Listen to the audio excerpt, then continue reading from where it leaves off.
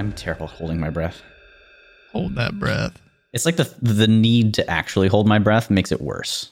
Versus like, I'm just going to hold my breath for a little bit. And Can you hold your breath underwater?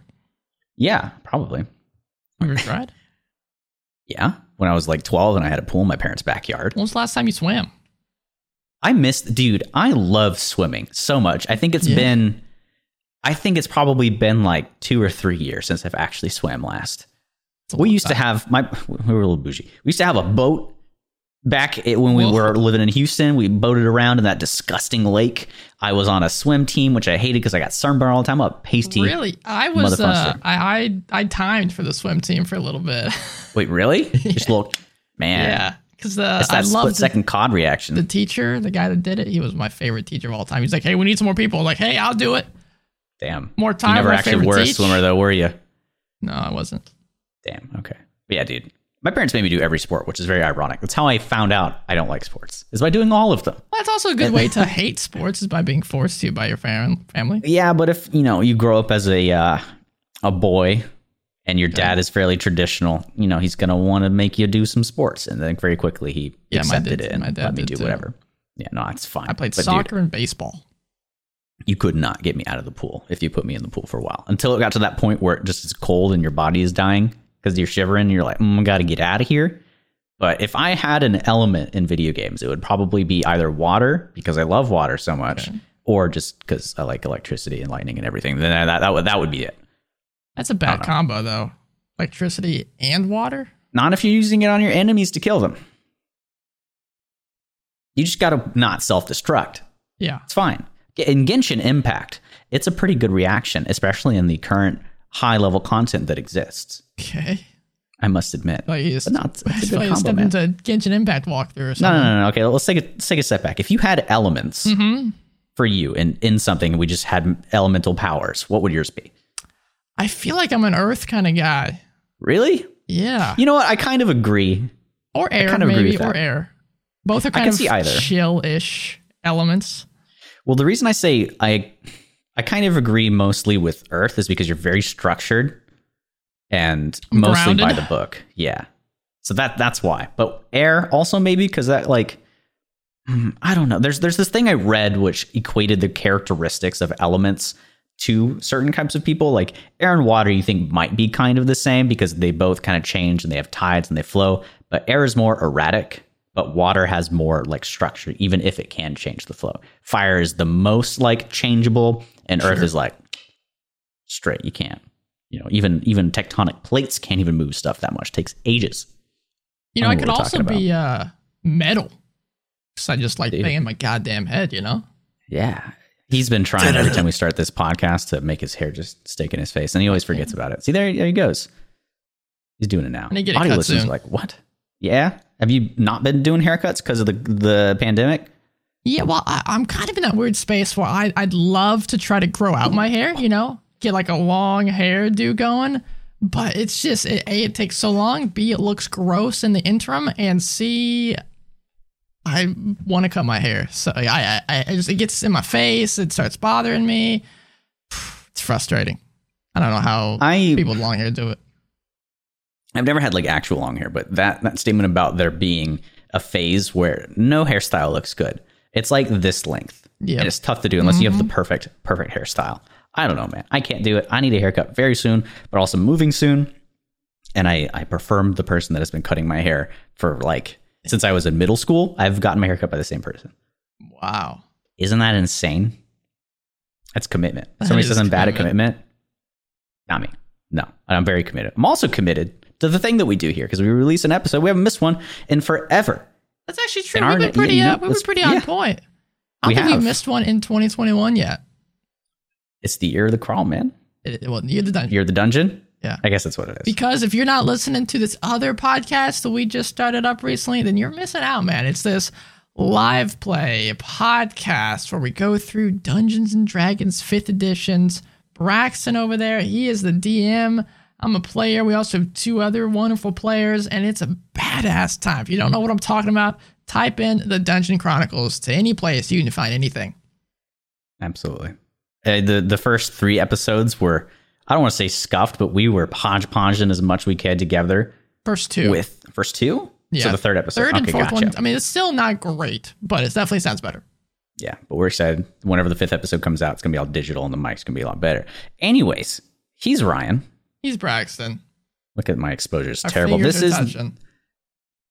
For it's like that David people. that painted this one. I don't know. Yeah. Oh, yeah. This is also on a bunch of other things. This is the Dungeon Crawl. Today, we're talking about something that is my favorite thing always. Less so lately because there haven't been as much fun content coming out. Doesn't mean the stuff that they're adding here is any less important. Unearthed Arcana. Woo! Yeah. Woo! See, we're at the point now. I feel like we've gained a little bit of fame, if you think about it, because now we have people that tell us when Unearthed Arcana comes out. That's true. They know my pain. We have insiders. There was a time for newer listeners. There was a time where we just did Unearthed Arcana back to back to back because they just kept pumping this crap out, man. I remember I was walking home from going grocery shopping at Target, and I get a text from you. I don't remember what it was, but you were like, "Guess what?" Or like, "You'll never guess what happened." I'm like, "Wait, what?" Or you said Jeremy Crawford just tweeted something. Yep. Yeah. And it turned out to be another Unearthed Arcana, but I thought the world had exploded. The D&D world had exploded. Turns out that wasn't the case. To Ryan, it was. Now we know, though, if there's a bunch of Unearthed Arcanas coming out left and right, then we know there's probably a Tasha's or like a Player's Handbook kind of 2.0 on the way, because there was a bunch of those, and then Tasha's dropped, and most of those were out for a while. But now I would say we're kind of getting up to that again, especially now, and they're targeting it. The last two have been similar, not thematically, really, but they've been similar in what they're trying to do. And for me, honestly, it's either what we're doing now. They added more races. It's Feywild theme, folk of the Feywild. Okay, so the previous one was Gothic lineages, and that already has a home, though. It does already have a home. This one, they're gonna release some sort of setting that buffs out the Feywild, I guess. I know what they're releasing. You want me to tell you? You want me to leak this info to the world first? You heard it here first, guys. The Dungeon Crawl. I haven't heard this yet. Manual of the Planes. I'm telling you. I don't know, man. This is That's Feywild. Too much content in one book. And if they're going to release stuff on the planes, they're going to milk it. They're going to release one on the Feywild. They're going to release one. Every edition in the past has had a big old Manual of the Planes. The 5th edition changes stuff, man. They go against the grain. To go against the grain. For the sake of going against the grain. 5th edition sucks. Does it suck? No, I think it's pretty good. No, okay. I was talking with Kenneth, who's been on the podcast and is in the live play before this, and I was getting all my saltiness out. I was getting all of my frustrations out so that I can be more objective. What's your frustrations? I want to hear those. My frustrations in regards to this, which is four new races. 4 new races, yes. And even just saying 4 new races is even controversial, because previously they were lineages, and they explicitly said that these, I don't know if they explicitly said it, but they were trying to get away from giving us races to play so that we can adjust them and tune them to how we want, because living creatures can be in any way, shape, or form, no matter how trenched they are and whatever culture they come from. You know, that's the idea they're trying to approach and make more, I guess, standard to say. So this is the stem of my frustration. For me, I want to know, and I don't necessarily need to know, but I hope this isn't just a money grabbing. We're going to go with, trying to have more inclusion, because otherwise we get caught under a dumpster fire, which maybe it's well deserved, because you shouldn't be racist in your games, really. I've got a different viewpoint. Like, if there's a reason and it's world building, it's not okay, but it's you shouldn't be for the sake of being, for the sake of doing it. Yeah. But I also like this. So my frustration goes away when I realize I like min-maxing. Okay. I want to have the character that I want to play. I want to make a character that I love visually in every aspect. And what they're doing now allows me to do that, because I don't if I want to be the best damn whatever Y class, X class, I don't know, sorcerer maybe, I don't have to play an elf to be the most powerful version of it, Yes. I don't like that. Some people do. Kenneth likes it, not because it's excluding things and saying a race is a certain way, but he likes the restrictions because he likes having systems and trying to figure out how to do things well within them. So those are the kind of two viewpoints. The restrictions, and just because it made interesting characters and interesting kind of role play decisions. Of course, you have them in max or stuff. Then okay, if I want to have the best wizard, I have to choose this class or this race. But you also had people like me or like other people that prefer just the role-playing aspect, and they will choose a off-color or off, a different kind of race. It's not particularly built for that. But like a dwarf mage, you don't see many dwarven mages. Yes. It's kind of, kind of fun, kind of interesting. So it was cool for that aspect, at least personally. True. So I think it's the general thought of, do we want people who make these RPGs to force that on us and it has to be there? Or do they want to give us the choice of doing that? Because that sort of playstyle where you make a flawed character can still be done if they don't put races with ability scores, if they don't force them into an archetype, So that's the whole argument that I'm trying to understand and internalize. And more representation and less restriction is never necessarily a bad thing. Less stereotypes, that type of stuff. Yeah. But we play D&D so that we can have this structure. Otherwise, it's just everybody improving. And there is no rule. That's how 5th edition kind of feels. So I don't know if Ryan has a thought on that, but closing that off and actually getting into the Feywild, and then we can pick that conversation up. Well, not even before we get into the Feywild, it opens with stuff you're talking about. They're changing, and this started with the Gothic lineages. They don't want to assign ability scores to races, as Braxton was kind of talking about, and they're sticking with that while they're still having races. They're not having the lineages portion. So you can now specifically choose, which ability score you want to increase, what this race, what you're good at, what your character has good at. If, let's say, you've been working as a lumberjack with your father for your whole life, and you choose, a halfling, you decide to up your strength, which normally your strength would not get upped by choosing a halfling. So this allows for that. They have quick build options as well, so you can, follow them all along for your class or not. And then it goes into the languages, which lets you kind of pick and choose. Because if you're an elf, but you didn't spend time around elves, that one makes the most sense to me. You don't know Elvish. Yeah. Because you can grow up fucking anywhere and speak any language. Yes. Which extends to a lot of these other things. But something I do want to point out about the ability and score increases. This first showed its head officially, at least to my knowledge. There could be in other editions, but within 5th edition, the variant human, where you could change and alter where your stats were. Yes. And they gave you a different form. So I think that was the first time they started to do this, and it was maybe the most important because humans are humans, and they are the most directly human just gets like a +1 to everything, right? Yeah. Yeah. That's weird. Because they're average, the basic, but the variant human lets you specialize. With the Gothic lineages, this creating your character section and choosing your ability score increases. It mentioned when you determine your ability scores, increase one of those scores by 2 and increase a different one by 1. Yeah. That's it. This one is now increase one of those scores by 2 and a different score by 1, or 3 different scores by 1. So they've added something. And this is already in Tasha's. So they're changing it already. So I don't know if different books are going to technically allow you to do your ability score increases differently. If only these Fey folk have the option to do 3 different stats. You'll probably get to pick. Because let's say if you just have the player's handbook, or you're in your party, one of your friends has the player's handbook, one of your friends has the most recent edition of something, one guy's going to follow the player's handbook rules where their race comes with a ability score, and the other guy is going to be doing his own thing. So I don't know if that makes it confusing for people trying to get into the game, saying, hey, how come Jessica over there is upgrading her stuff when mine is just, I came with this. I could feel people being confused on that. Yeah, in my mind, they're failing on the accessibility thing. They just need to release a rule somewhere online, anywhere officially, and says, Jeremy Crawford says this. And it's this thing right here. When determining, you can do a score by 2 and 1 or 3 by 1. And that needs to be the universal rule. The other problem with that is the only way you can fix what they've now kind of caused is to make a 0.5 edition or a whole new edition, because there's no way that tweet would get out to everybody playing D&D. Yeah, and the general process of somebody getting into D&D is now, of course, most likely they get the player's handbook, they read this stuff, they get used to it, and they start investigating. And they're like, well, there's this, what's going on? And they don't want that to happen. Yeah. And they've been trying to combat that. They have not done very well.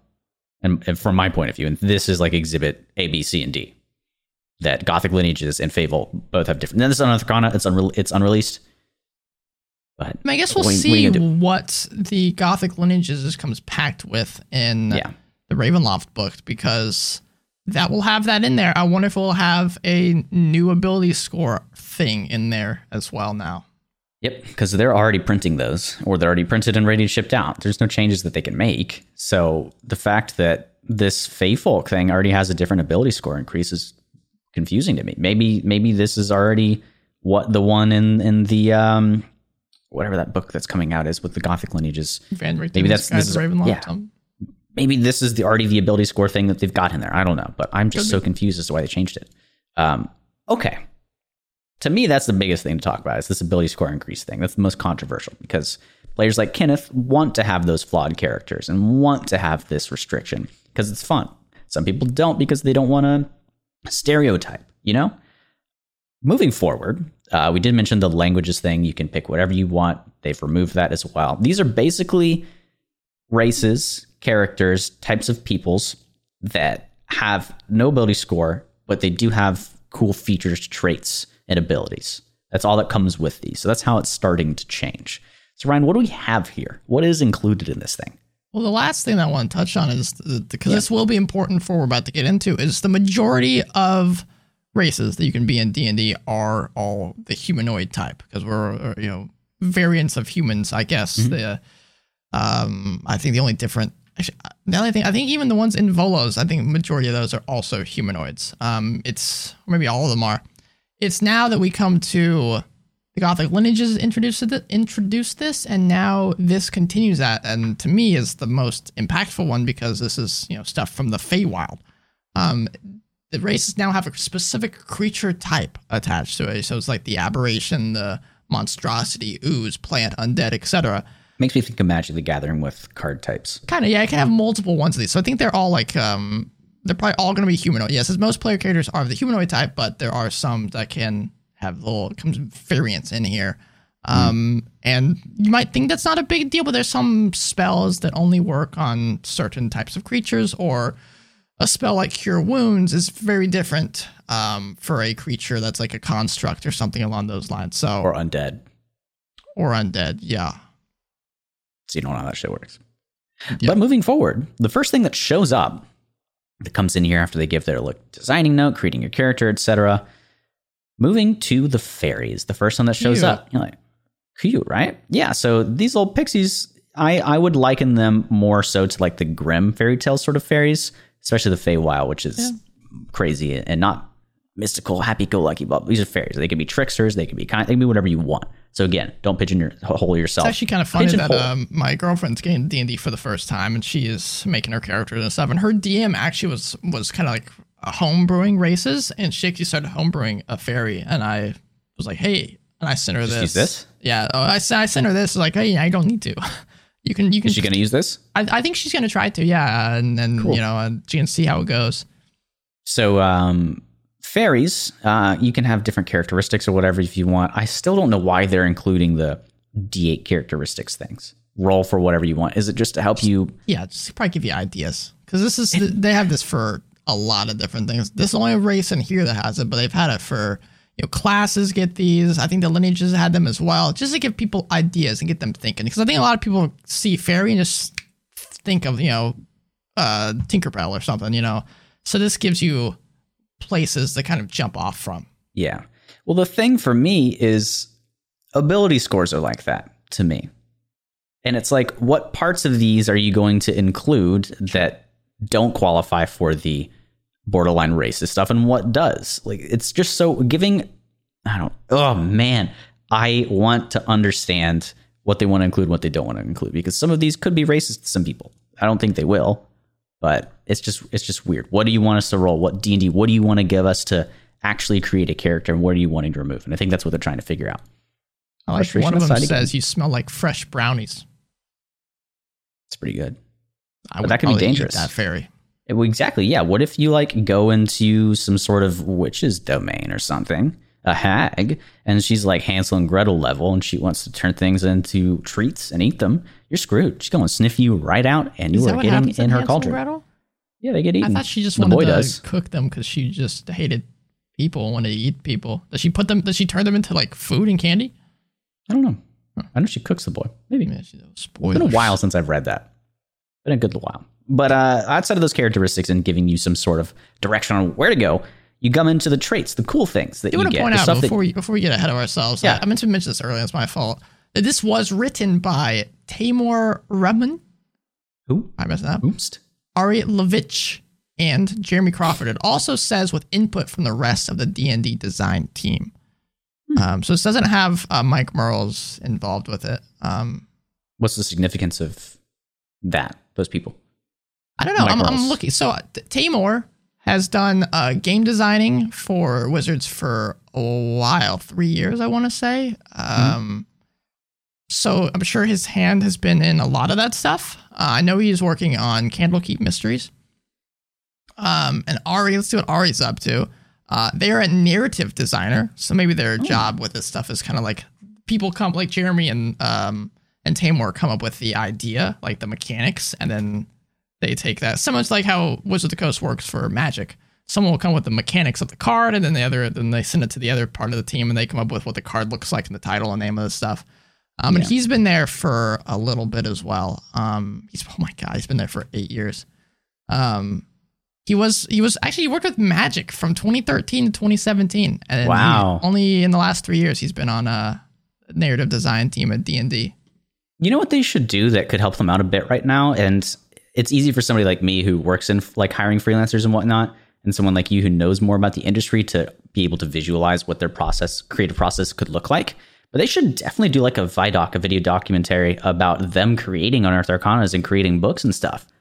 Well, they have giving that insight. They have the D&D Twitch where they have Dragon Talk. I don't remember what exactly it's called, but they have a podcast-like format where Jeremy Crawford's been on there a lot. They've had Chris Perkins on there a lot. Both these guys are very well known in the Wizards of the Coast design team. And they get in there and talk about the design choices. That's where our last episode, talking about Ravenloft, that's where I got a lot of my information on the book, because they did a whole stream and video talking about all the stuff that they're working on that's going to be going into this book. So they kind of do it through that. It would be cool to see more of the background stuff, the behind the scenes, and the different people that are working on it, because we only really know, a couple names. With those other two people there, I'd never heard of them before. So it'd be cool to see, kind of more names to faces. Yeah. Yeah. I always love seeing that kind of stuff. It can end up being controversial and kick yourself in the booty, but in general, I think it's a good thing. Especially a lot of these people don't like being on the camera. Yeah. So I don't need to see your face. Just give me your voice. Just toss it on Spotify. Let me listen to it. But I didn't know they have that, so I'll probably go check it out sooner rather than later. Something that we're also going to be checking out soon rather than later is the fairy traits. Okay. Jump into it. So you have the following racial traits. Creature type. This is a new syntax they're doing. You are a Fey rather than your creature type is Fey. Makes sense. Size. You are small rather than small. Weird note. I would think this would be tiny, but tiny is very hard of a creature size to deal with. So they probably chose this intentionally. But I think it could be pretty fun too. Make some interesting interactions if fairies aren't typical in your world. You've got a party running around, like you see Guts with, little, whatever that guy's name is that runs around with him. Like that's such cool little imagery there. You also have a 30 walking speed, which if you're you gotta think small, you're the size of a halfling with this. That's like 3 feet. Wait, what? Yeah, halflings are small. That's huge. I know, that's what I'm saying. These guys are big. Hey, man, maybe they're just breaking the standard here. Fairies can be of smaller size. They should give tiny an option here, at least. But like I said, tiny is hard to deal with. It kind of is, and we'll get to one of the other traits. It's kind of like a tiny trait, so. Yeah, because tiny does come with advantages, too, as well. So, you have a walking speed of 30, but you also have fairy flight, which gives you a flying speed equal to your walking speed, and can hover. So that, in a game of D&D, in a tactical game where it's turn-based and movement can kind of be important, just being able to fly, that's pretty great. Flying is hard for a DM to master and understand. That's kind of why I took it off of my character, because it was broken sometimes. But I mean, giving it to a player at first level It's what is it? A second level spell? Fly? I want to say, yeah. Yeah, could be a third. I'm gonna stick with second. Stick to your guns. Hopefully, I'm right. Stick to my guts. I've been wrong before, but this is cool. I like that. And then you've got Fairy Magic, which gives you Druidcraft. You know them, Druidcraft, and Fairy Fire. You can also cast Fairy Fire without expending a spell slot. The cooldown is per long rest until you can cast it again. You can also cast them as a spell slot if you want to. So it's not gone if you use it, but you do need to use other resources. Fairy Fire is a very underutilized spell. Oh my gosh, yeah. It's great. The only time that we've had it before is whenever we had a bard in our campaign. You were still DMing. Anytime they used Fairy Fire, I was like, stuff just got a little bit easier. Yeah, advantage on like every attack. I mean, this is amazing. Things can't go invisible. Beautiful. Yeah. And I love that they're being brave enough to give such a useful spell to somebody because it makes sense that a fairy is going to have Fairy Fire, you know? That's awesome. Yeah, I'd be pissed if I was a fairy and I did not have a spell with literally basically my name in it. Looking at the spell table, not seeing Fairy Fire? Question mark. Something you do see, though, is Fey Passage, which Ryan alluded to a moment ago. You can squeeze through a space as narrow as 1 inch wide. Now, you're the size of a halfling. Yes. So how the heck does this look? You can slink down and slide through stuff. I'm just imagining like cartoon level. You've been hit with like a 1 ton weight, like an Acme weight, and you're pancake and you go slide through. This would be like an eldritch horror, seeing somebody crunch their body and just like Harry Potter, the bus slowly shrinking and sliding through something. So I want I love this ability, but I want them to write like a little bit of flavor as to how it happens, or like a guideline as to how it could happen, what it looks like, because my mind is going wild with this. Feywild, as you could say. Oh, don't laugh at that. I don't understand how this fairy thing doesn't have, I mean, literally in the creature type, it says you are a Fey. Mm-hmm. How does the fairy not have Fey ancestry? What do you mean? The trait, Fey ancestry. What trait is that? Tell me for the dumb people. Right, I'd be happy to tell you. Elves have it, and one of the other races in this list has it too. But it means you have advantage on saving throws you can make to avoid or end the charm condition upon yourself. Yeah, fairies would definitely have that. Also meaning if you travel in and out of the Feywild, you don't have the memory effects. Interesting choice. You know, maybe there was a lore reason for that. Maybe they just took it out because it seemed too powerful. I think why they didn't get it, and Kenneth and I briefly talked about this the other night. I think it's because we both think it's because this is already a very strong race. Yes. So they're like, if we give this Fey ancestry as well, we're just tossing things upon this thing. So well, let me ask then, because they're adding creature types. Do creature types have abilities? This creature is a Fey. Do all Fey negate that? Yeah, I'd say all Fey. Everything from the Feywild has advantage, or at least doesn't have the effects of the Feywild upon leaving it. So my guess is that they don't have it on here because creature type Fey negates those. That's why Fey ancestry is a trait. It doesn't? It does in my world, but Fey creatures, by rules as written, do not have Fey ancestry. Okay. Like the satyr has magical resistance, but doesn't have Fey ancestry. That's weird. That's very weird. Elves have it. It's strange. That doesn't make sense, though. Half elves even have it, for Pete's sake. Yeah, it's like, where do they get that for? What are they an ancestor of that has that resistance? It's an interesting note. In 3.5 edition and 3rd edition, all Fey could not be charmed, period. Could not be put to sleep, period. It makes sense. Yeah. It's not that crazy of an ability. Sorry, I just cut myself out there. It's not that crazy. I don't know, man. Do we move forward? Do we go to the next one? Yeah, it's just a weird design decision, especially because the next one, I'm going to spoil it now, everybody, the Hobgoblin, which, even more of a spoiler, creature type, humanoid, has Fey ancestry. You're kidding me. You're killing me, Wizard of the Coast. It doesn't make any sense. Though elves and half-elves are humanoids, I'm curious if they were to redo all of the old races from Player's Handbook and give them creature types, are they all still humanoids? I don't know, man. I'm confused here. Like, and would they I'm make sure the it wasn't an tieflings, oversight. Devils? No, fiends? Are they called? Fiends. Yes. Would they make them I think fiends? they are. I think they're classified as fiends. No, they're all humanoids, I'm pretty sure. They don't have it anywhere? I don't think so. I could be wrong. I feel like fiend is written somewhere. I'm going on D&D Beyond. I feel like it's written somewhere. Yeah, check on D&D Beyond.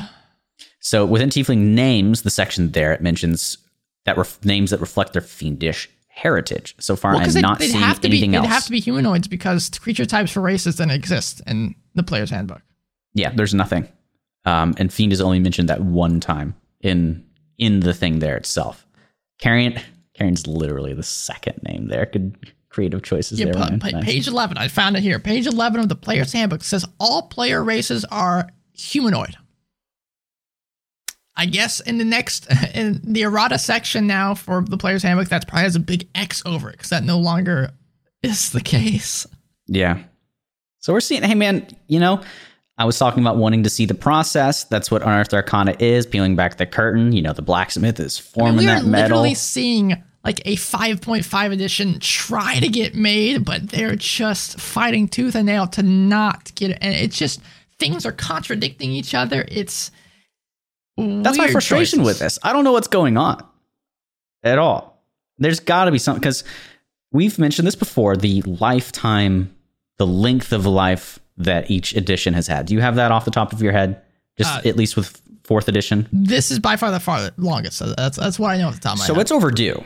But the reasoning is they've gotten a lot of new people and they don't want to just say, hey, you just came in, here's, a new video game to drop $60 on, basically. They don't want to do that. But they're essentially doing that with these books, though it's disguised as extra content, so it's okay. But God forbid if they release a new edition, it would be a terrible business choice for them. It would get attention, but people would be like, what are you doing? What's going on? Oh, man. I'm excited. Don't think that this is extreme frustration. It's excitement for D&D changing and things being talked about and thought on. I'm excited, just confused, I'll say. Yeah, so the OG... not angry. I'm just disappointed. Yeah, there you go. The OG Dungeons & Dragons. Okay, I may have spoken ahead of myself. We're not going to count the OG Dungeons & Dragons for edition stuff, because that didn't change much during its time. 2nd edition was also about 2 years, okay? 10 years. 10 years. And then when we get to the 3rd edition, that's when it starts kind of slowing down a little bit. We have 2000 to about 2007, okay? So that's that. 4th edition is, I'd say, closer to 2008, though a couple things came in 2007. 2008, all the way till, where is it here? All the way till, wait, doesn't make any sense. Yeah, okay, yeah. There's a glitch in the timeline. I'm sorry. No. I saw something wrong. 2008 to 2013. Okay.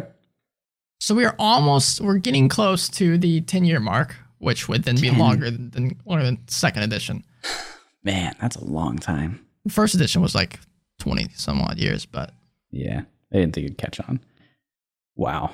So that's crazy to think about. Yeah, but keep in mind, during those times for the previous editions, like there was a 3.5 edition, and we also had, Player's Handbook 2, Player's Handbook 3. Those, like, they actually had full-on new editions of the Player's Handbook, where I'm sure they added stuff. A lot of those were just additions. I don't know if they tweaked stuff from before. I haven't analyzed them, but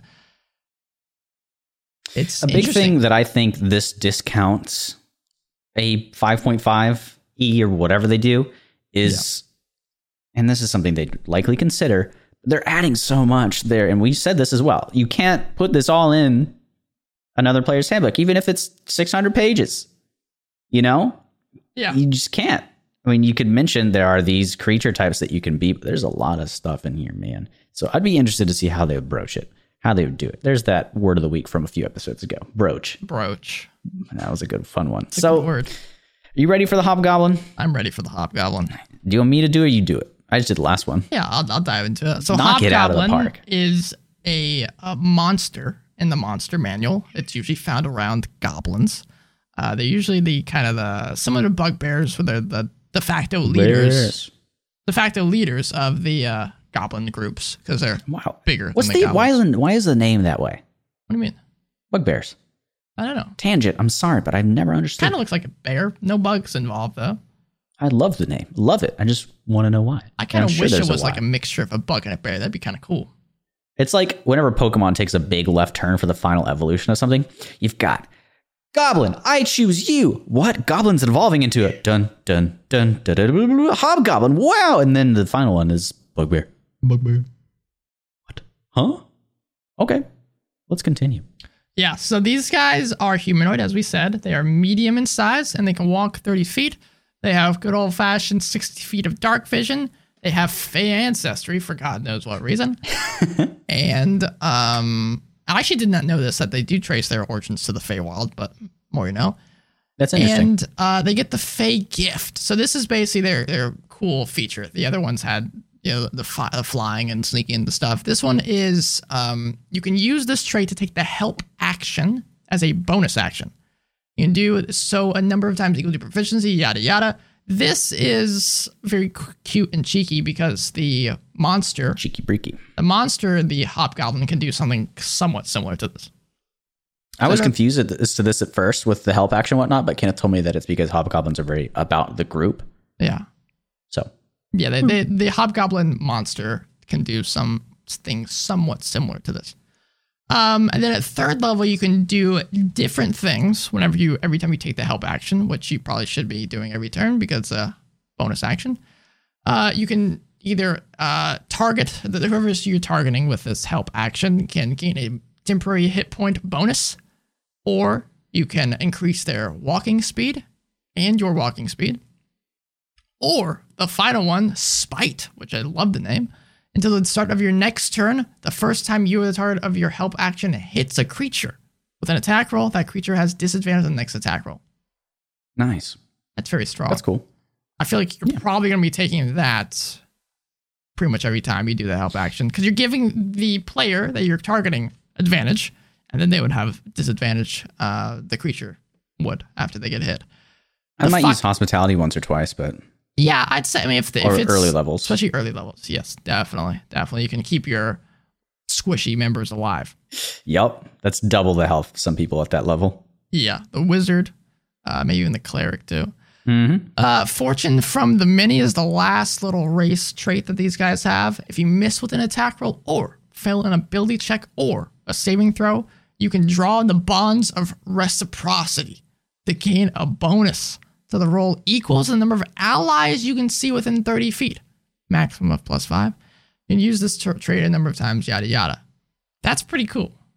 Mm-hmm. That's very strong. I could see playing a Hobgoblin Paladin. Lots of kind of aura effects, staying close to your people, getting these... already, with a lot of these auras, you're having a bonus to saving throws. Now you have even more of a saving throw bonus. It'd be badass. The interesting thing with this is if I was playing in a smaller group, I would almost certainly have this and make either somebody in my party or myself a summoner type that has a summon, because the implication of this is in order to get that +5, you either have to have some NPCs with you, sure, or your DM has to take on DMing 6 people, which is on the harder side. You just got to make sure the summoner is summoning things that are friendly to all of you. Yes. Because like summoning a demon or something wouldn't work. A demon in front of everybody, yeah, it's not very friendly. Most summons do indeed say, oh, they're friendly to you. They're good buddies. You want to school together. Stuff like that. I like these guys a lot. I'm a fan. Would you I was trying to judge it. Yeah, go ahead. Would you say if you charmed something, then it counted as your ally? Yeah. It's friendly towards you. Yeah. They might need to reword it. This doesn't say is friendly towards you, right? But I would say allies and friendly is the same thing. Sure. Maybe. People down with that. Know something. But, that's a thing that they'll probably tweet about at some point. Someone's going to say, hey, Jeremy Crawford, what constitutes an ally? Use your best judgment. Or Jeremy, if they're friends. Do you think it's money every time we tweet something? Probably. If they have... He answers a lot of questions. Well, if you think about it, his account could be a business one or it's a person. It just depends on what they do and what they get from Twitter. I don't know how payment works for that. It's a well-guarded secret amongst people that don't get paid off of Twitter. So I don't know. And I was trying to judge this by, how many of these abilities scale, but then I realized pretty much none of the classes have abilities that scale. Like Hellish Rebuke for Tieflings is maintains 3d10. Yeah. For the longest time, we did not know that for our Hellish Rebuke. And I was, destroying people with that trait from my Tiefling. And then I was like, okay. I took a step back when they said it, and I wasn't arguing. It's like, this makes sense. No, I said this is too powerful. Of bullshit. It was pretty bullshit. It's not bullshit. Owls, man. I love owls. They're cool. They're freaky. You like owl folk? If they carry that freaky coolness, I don't know. Owl bears are nice. If you like owl bears, I think there is one in Rime of the Frost Maiden. Yeah, that sounds right. Something like that. So next up, we got owl folks, distant kin of giant owls. They come in many shapes and sizes, from petite and fluffy to wide-winged and majestic, and also horrifically scary, because if you see those black beady eyes looking at you, you have an omen on your way. They have arms and legs, of course, like other humanoids, as well as wings that come from their backs and shoulders. They're have an ancestral flying, aren't they? They want more things that have flight, which is interesting because it's hard if you do theater of the mind, being able to have that Z-axis or Y-axis? Yeah. Y-axis. But this makes thing things a lot more difficult. This thing doesn't technically have flight. It has a cousin of flight. It's a cousin of flight, yeah. And I would argue it's because they're bigger, it's a bit more tough. Do arrow croakers just have flight? Yes. Okay. But I think their arms are wings, aren't they? I don't know. He's looking it up. I'm going to keep talking while he looks that up. So, you've got the following racial traits. You are a humanoid. There's no Fey involved into this, but you're a humanoid. Size, medium, or small. Choose the size when you gain this race. Speed is 30 feet, and you do have dark vision, but hold on. 90 feet. Take that. Yeah, that's a weird addition, isn't it? 10 extra feet. Yeah, but they're owls, right? 10 extra feet? Just give them 120. Oh, that's 30 extra feet of dark vision. Oh, I can't do math. Yeah, 60 to 30. It's fine. It's fine. But for video watchers, you saw me make a crazy face. I didn't realize Aarakocra have a 50 flight speed. What's their anatomy? Like with those wings? It's just big wings on the back. Interesting. I wonder why the owl... I mean, maybe owls aren't the best at flying. I don't know. It's a fast flight speed. They go, man. First level? Oh my God. Yeah. What else you get? You get magic sight. Your keen senses to focus, and they allow you to see magic and the presence of such. You gain the ability to cast the detect magic spell, but only as a ritual, so it takes some time. Spellcasting ability is your choice. Interesting new addition. You get to pick. Intelligence, wisdom, or charisma. You can also cast the spell normally with any spell slots you might have. Nimble flight. There's this flight light thing that Ryan was mentioning. Your wings give you a flying speed equal to your walking, so 30 feet. When you fall, you can use your reaction, if you have it, to make a dex saving throw of DC 10 to stop falling and fly in place until the start of your next turn. I'm sorry, it took me a second to kind of process what you said there. Why does it matter what spellcasting ability I cast detect magic for? Flavor? It doesn't do anything. Well, maybe they're going to add some stuff that do have spells that need that clarification, and they have it here for consistency. But it's just detect magic. Like, for those of you who don't know, detect magic for the duration, which is 10 minutes, you can sense the presence of magic within 30 feet of you. If you sense any magic, you can use your action to see what type of school of magic it is. You can penetrate through barriers. That's it. Well, you still have to cast it through something. I like that they address it. It doesn't matter. Well, it doesn't matter, but it's you can cast it through whatever. You can cast it, but the using charisma, intelligence, blank doesn't take any effect on this. I mean, with how magic works in D&D, it has to come through something. Doesn't matter, they're wasting ink on this. Printing it. They're wasting ink if it ever comes somewhere. But yeah, you have to. I could be misunderstanding. Someone comment, send us a tweet, hop on our Discord if I'm misunderstanding this portion, because there's definitely a possibility. Send Ryan mail in the physical mail. Jeremy Crawford, come at me. Tell me why you did. Can we go back to Nimble Flight and how dumb I think it is, though? Yeah. Why are they so limited in flight? What was the reasoning to not give them flight?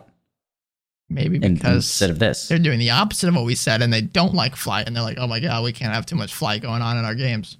I guess, but I don't know, man. You could have given these guys like 10-foot flight speed. You know, owls aren't super. Well, actually, owls aren't pretty quick, but they're quick. But typically, when they hunt, they perch somewhere and then dive and go back and stand. So that's where this came from. Kind of works. Maybe they're not, the best of the aerodynamic bird races. I don't know. But this is just weird. You have to have your reaction, which most often you do. And you need to make a dex save throw, which weirdly forces owl folk to maybe need a better dex stat just to make use of this. DC 10 is not hard. It's unless you have a minus dex score, that's a 50-50 chance math to, save, right? But if you're trying these big ass wings for nothing though. Yeah. And how often are you falling? And when you have to have your if you're falling down a massive pit, mm-hmm. you use your reaction to float until your next turn, at which you start falling again and have to make another save. What? You hover in place. You are still going to fall, and you have to make enough saves. They should have given it like a what's the spell that you cast it upon yourself and you slowly fall down? Yeah, Featherfall. This should be like a Featherfall kind of thing. It should just be Featherfall. It's because in game, if you use this when you're falling down a pit, your DM is probably going to have to look up falling speed rules, figure that out, because not many DMs have had to use that. So they're likely going to have to break open the rule book, and this is going to stop the flow of play a lot, just like it stops you for a second in the air, at which you start falling again. And you're going to have to calculate the distance. Your DM's going to have to shit out a number of how far it is and figure that out. What? This thing's weird. I like that they can do it. So just make it Featherfall. It's an alpha. It's whatever pre-alpha is. I don't know. Silent Feathers. You have proficiency in the stealth skill. That is a tongue twister. You have proficiency in the stealth skill. Cute. All right. Yeah, owls are pretty quiet, I guess. Yeah. Nimble flight's so weird, man. Even the name doesn't really fit. This isn't flight. It's controlled falling. As Buzz Lightyear said. I don't know. Fall with style. That's what Buzz Lightyear said. But just imagine, visually picture an owl folk falling in the air. It falls for 6 seconds and goes, does a really strong flap, and then falls again. This is controlled falling. It's not nimble flight. Before we get hate mail, by the way, we were both wrong. It's actually Woody who says that to Buzz. Did you just look that up? No, I remember the scene. Thank you. Okay, well, we're almost done here. We're getting there. There's one last one for a very particular group of people. And this one is a problem for a very particular group of people as well. This is the rabbit folk. So if you ever wanted to be a big-ass, cotton-tailed, bunny-eyed, eared creature, now you can be. These are humanoids. Cute. You are medium or you're small. You can choose. Like it says, you choose this size when you gain this race. Why can't the fairies be small? They are small. Okay, I'm sorry. They're not tiny. Yeah, that's what we're looking for. I'm gonna hide. Your walking speed is 30 feet. Standard stuff so far. Nothing out of left field. Hair trigger. You add your proficiency bonus to your initiative rolls. Holy mother of God. High levels, man. You got a big ass proficiency modifier. Maybe you have high dex already. Sense. Boom. You're always going first. And you add awareness. What is it? What's the thing? Alert. Plus another 10 initiative. You are going first always. That's so cool. I love. It's strong as hell. But let's screw power creep. Do it. Let's make races cool. Make abilities like this so fun. You got strong legs. You go into combat. I love it. And it's strong though. Braxton, we talked about earlier, there's no real thing that grows with you as you level with a race. This one does. Yep. Why not? Leporine, I don't know, man. It's some scientific word probably for bunnies. You have proficiency on the perception skill. You have big eyes, can see lots of stuff. These guys are so strong. Lucky footwork. When you fail a dex save, you can use your reaction to roll a d4 and add it to the result, potentially turning the failure into a success. It's like some bardic inspiration, but smaller. Yeah. Okay. It's cool. Now, this is the one I don't know if I have a problem with, but this one can be a problem for my games if someone is using it. Rabbit hop. Once during each of your turns when you walk at least 5 feet, you can hop. You may have been confused on why there was no jumping speed for this thing currently. Well, here it is. Roll a d12 and move that many feet in a direction of your choice. This extra distance doesn't cost movement. You can hop only if your speed isn't 0. There's so many problems with this right now. Grid players gonna have a problem with this. Yeah, who doesn't play in a grid? Who actually needs to move 6 feet? It doesn't, until you move. Every spell is within 5. It ends in a 5 or it ends in a 0. Yeah. It doesn't matter if you move with this ability 6 feet or 5 feet. There's no difference until you get to 10. So you can always hop. Can they just make this? Unless you're restrained or grappled, you can't move. Yeah. Can they just make this, and this might be too restrictive, roll a d12. If you get a 5 or above, you can move 5 feet. If you get a 10 or above, you can move 10 feet. But until you roll the 5, it's a 0 feet. And until you roll the 10, it's 5 feet. Because there's no point moving 7 feet, 8 feet, 9 feet. Because until you get that next distance, it's not going to get you out of the range of an attack, a spell that can reach until you get that extra grid. Right. I'm so confused. I guess you're supposed to round with this? I don't know. Can they just make it a coin flip? And if it's heads, it's 5 feet? I'd rather them say you can jump 25 feet or something. There are monsters and creatures that have jump movements. So why can't we just give that? I mean, technically, I think it's usually in their action or in something, but why can't we give that to one of these guys? Let's do this, okay? Or if you move 10 feet, then you can jump 30 feet in the air or something. I don't know. Aarakocra have 50 feet of movement, right? A flight, yeah. 25 feet on the ground. Why not just give them an extra 10 feet of movement in the form of this feature? They have a walking speed of 30 feet and can jump an additional 10 feet. And then that can be up in the air, or it can be, sideways. Yeah, and you have to be at least walking to do it. Like a bull or like a minotaur monster. It said a lot of the times they have abilities that say if they move 25 feet in a turn or something, then they can like gore something, or they can, slam and push something farther. I could see something similar with this. You move 10 feet, then you can jump 25 feet. I have the same problem with this as I did with Nimble Flight, is that it doesn't fit within the system of D&D. So this could be extremely, extremely nitpicky, like Magic the Gathering, reading the syntax to figure out what's working on. Because say you've got a spell that's an AoE, and or there's like a canyon, and you need to land on a small island, right? A small 5x5 space, and you jump. You need to land exactly 10 feet to get into it. So you need to hit a 10 to do it. You land an 11 and you go too far. You go 11 feet and you're 1 foot over and you don't make it. Are we going to nitpick that much on it? Just change this. During the game, I'm sure there's always people who lean on the rule of cool, say, sure, yeah, you can do that. But logistically, this needs to change. Rules as written, as they say, raw. Yeah, I guess you probably couldn't. This is insane. Oh my God. I know this is probably, let's just do it, but I don't know why they decided to go with a D12. It's like trying to take seconds and adding I don't know. It's so weird. They're reaching for this rabbit stuff, and this one was a miss. Just say rabbit hop. Once during your turn, you can jump 10 feet in any direction. You know what they should do? Hire us. Yeah. I'll play test for you. We actually have, I don't know if I ever told you guys this. We actually have play tested in our game before.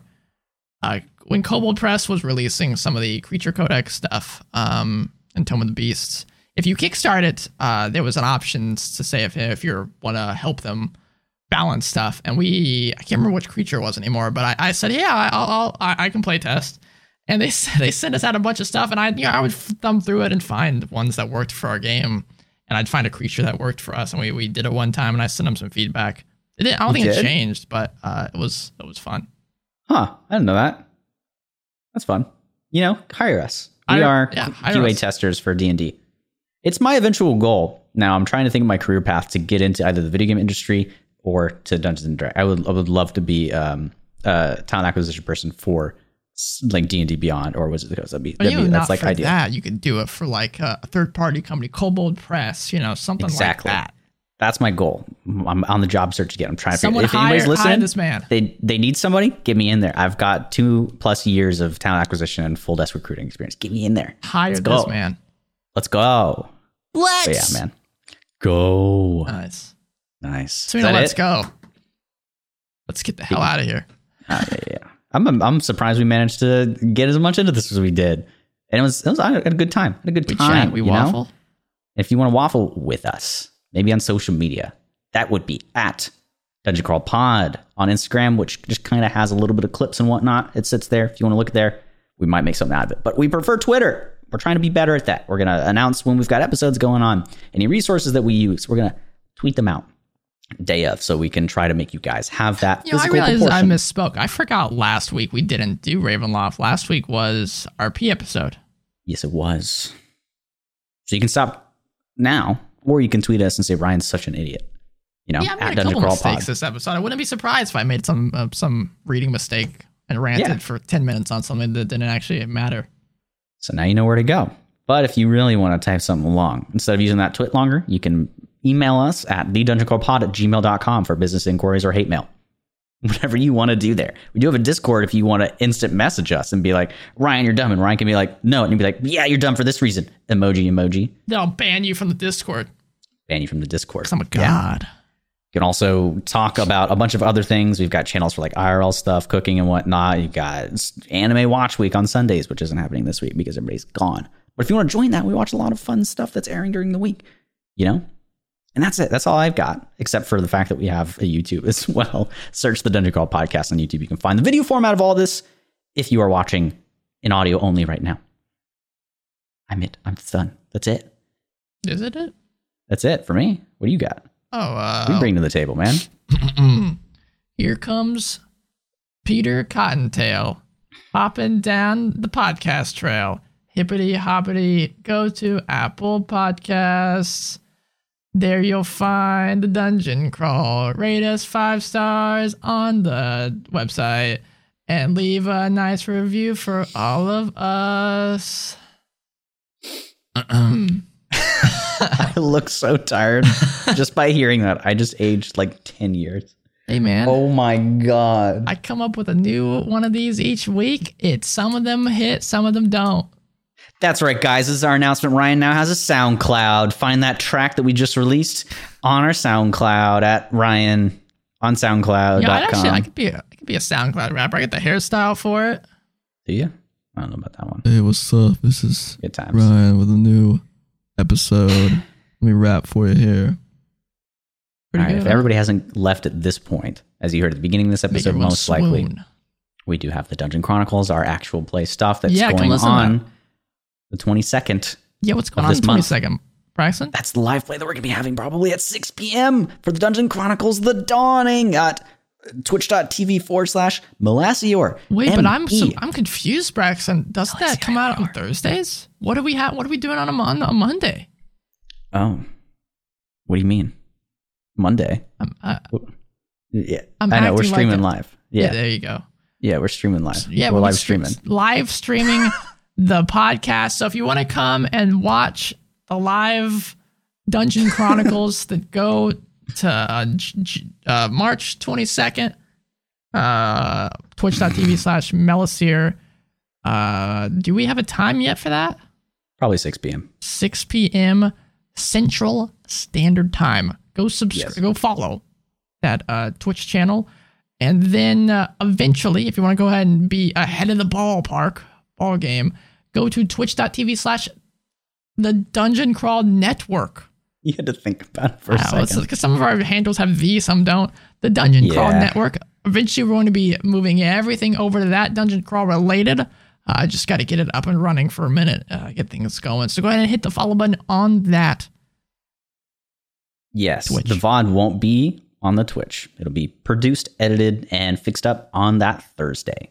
Yes. There you go. If you were interested. That's all. If you want to pay us to say your ads in this very professional, structured format where we forget things, and I think that's some of the charm, we can do it. Come here. If you have another D&D thing that you want to shout out, let's get a sponsorship going. Let's do it. I don't know, man. We need money. I'm just kidding. We do this for fun. Thanks. Damn straight. As always. But Braxton Calling with us, everybody. He has jobless. Someone hire him, please. He's eating ramen from the trash can. I don't even have any water. That was my last glass of water. There's no more. So hit the 5-star button now. Braxton needs water. Look, my skin is terrible. I've got, it's kind of gone now, but I had a skin condition earlier. I can't take care of it. My children. Yeah, last week it was shirtless. Yeah, that's why I wasn't on the video, because I couldn't wear a shirt. As always, like I mentioned a second ago, thanks for crawling with us, guys. It's the year of the dungeon. You know what we're doing next week, Braxton? Because I do. Wait, what? What are we doing? Oh, yeah! Candlekeep Mysteries, baby. If you're listening to this episode on the day it comes out at 7 a.m., then stop what you're doing. Just get off of your Zoom call with your leader of your team at work and head over to your local game store and pick up Candlekeep Mysteries. I'll write that on my resume. It has been leader of team at work. Yeah, that'd be fun. We'll probably have Kenneth there too. Ideally, we'll be covering it next week. Obviously, things could go wrong. Maybe we won't get the book for some reason. We'll see. How is Braxton going to buy it? He doesn't have any money. I got to steal it. Hit the 5-star button and he'll have money. Hit it. Take care, guys. See you next week. Peace.